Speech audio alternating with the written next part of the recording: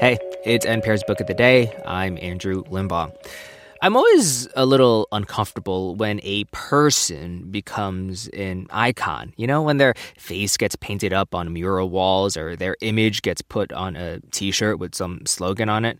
Because I think when someone becomes an icon or a symbol, it's easy to lose sight of them as an actual human, a person. That's something today's book is hoping to correct. It's titled His Name is George Floyd, and it's written by these two Washington Post reporters, Robert Samuels and Tolu Olorunnipa, who talked to hundreds of people to get at who was George Floyd the man? What was his life like? And in this conversation with NPR's Adrian Florido, they talk about how the circumstances that pushed George Floyd's life into being what it was could have happened to any Black man in America. This message comes from NPR sponsor Live Right, publishers of Left for Dead, Shipwreck, Treachery, and Survival at the Edge of the World by Eric J. Dolan. The true story of 5 castaways abandoned on the Falkland Islands during the War of 1812. Available wherever books are sold. This message comes from NPR sponsor REI Co-op. REI has gear, clothing, classes, and advice for camping and glamping, biking and hiking, axing and snacksing. Visit your local REI Co-op or rei.com for the 1,000,001 ways to opt outside. 2 years after his murder, most people still only know George Floyd for how he died, under the knee of a police officer in Minneapolis. Many don't know how he lived, that he habitually told friends that he loved them, often in all-caps text messages, that he was self-conscious about his 6'6" frame, and that he suffered from lifelong claustrophobia, that he and his roommate in Minneapolis moved their mattresses into the living room right next to each other. They wanted to watch over each other. They had met each other in rehab, and they wanted to help ensure that they didn't stray. That's Washington Post reporter Robert Samuels.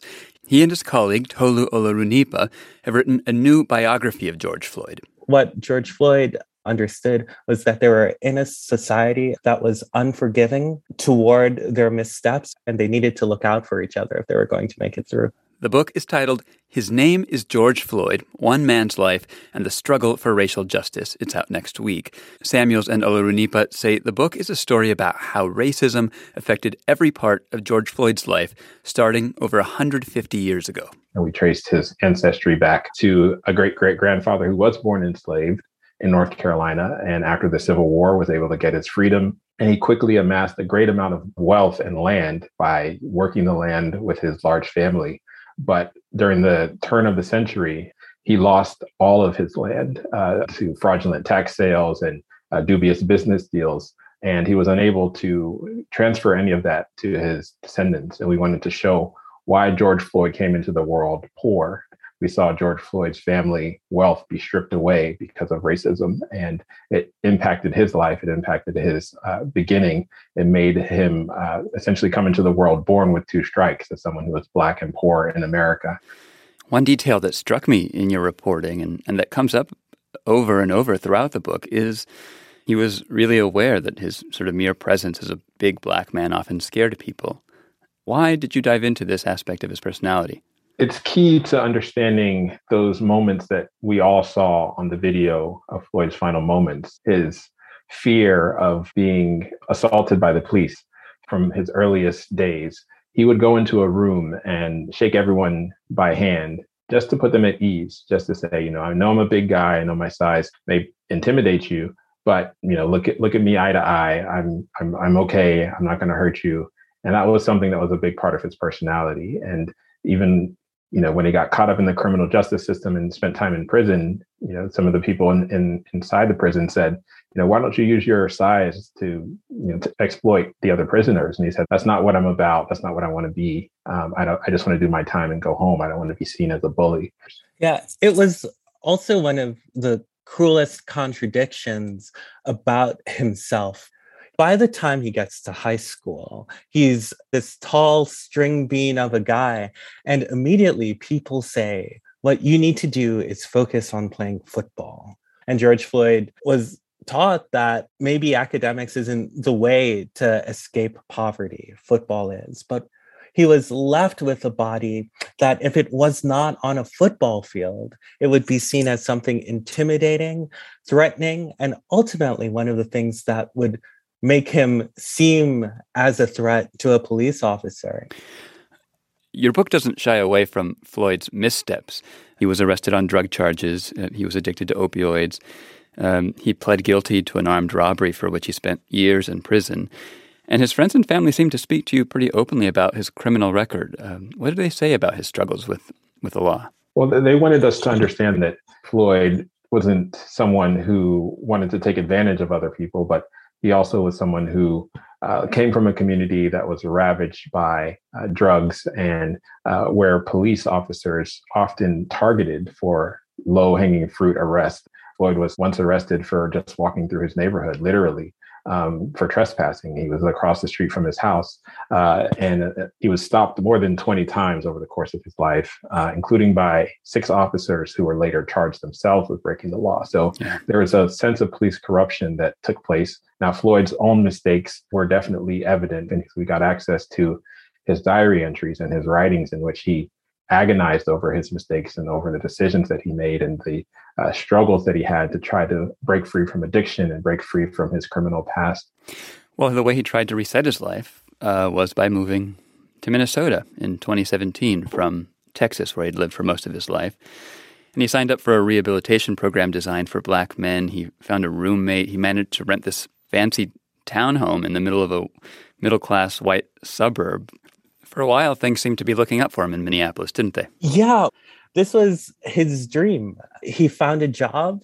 He was clean. He got this new townhome with his roommate, the person who he met in rehab.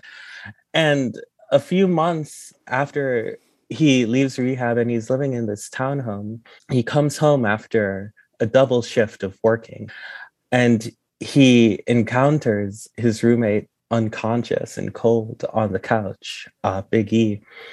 And it turns out that Big E had overdosed, and he died. And when that happened, the gregarious, friendly George Floyd that everyone knew, he went into isolation.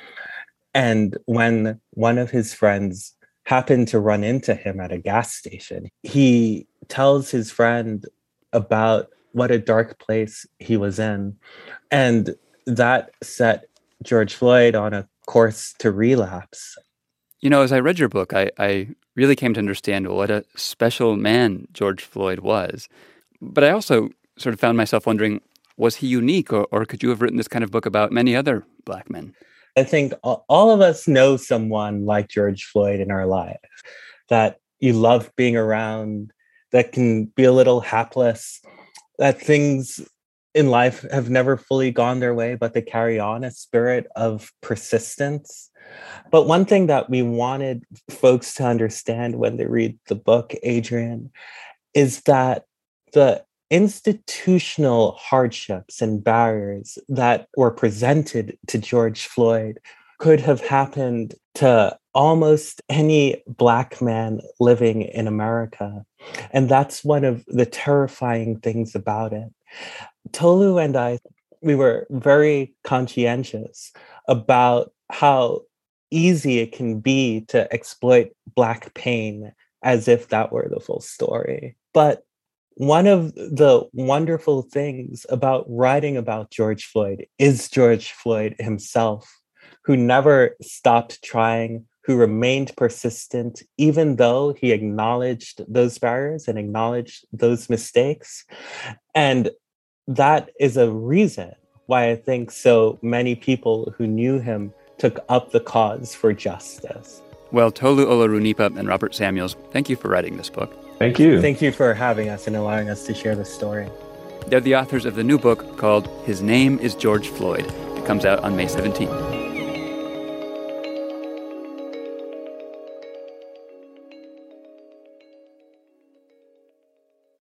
This message comes from NPR sponsor Vuori, a new perspective on performance apparel. Clothing designed with premium fabrics, built to move in, styled for life. For 20% off your first purchase, go to vuori.com/NPR.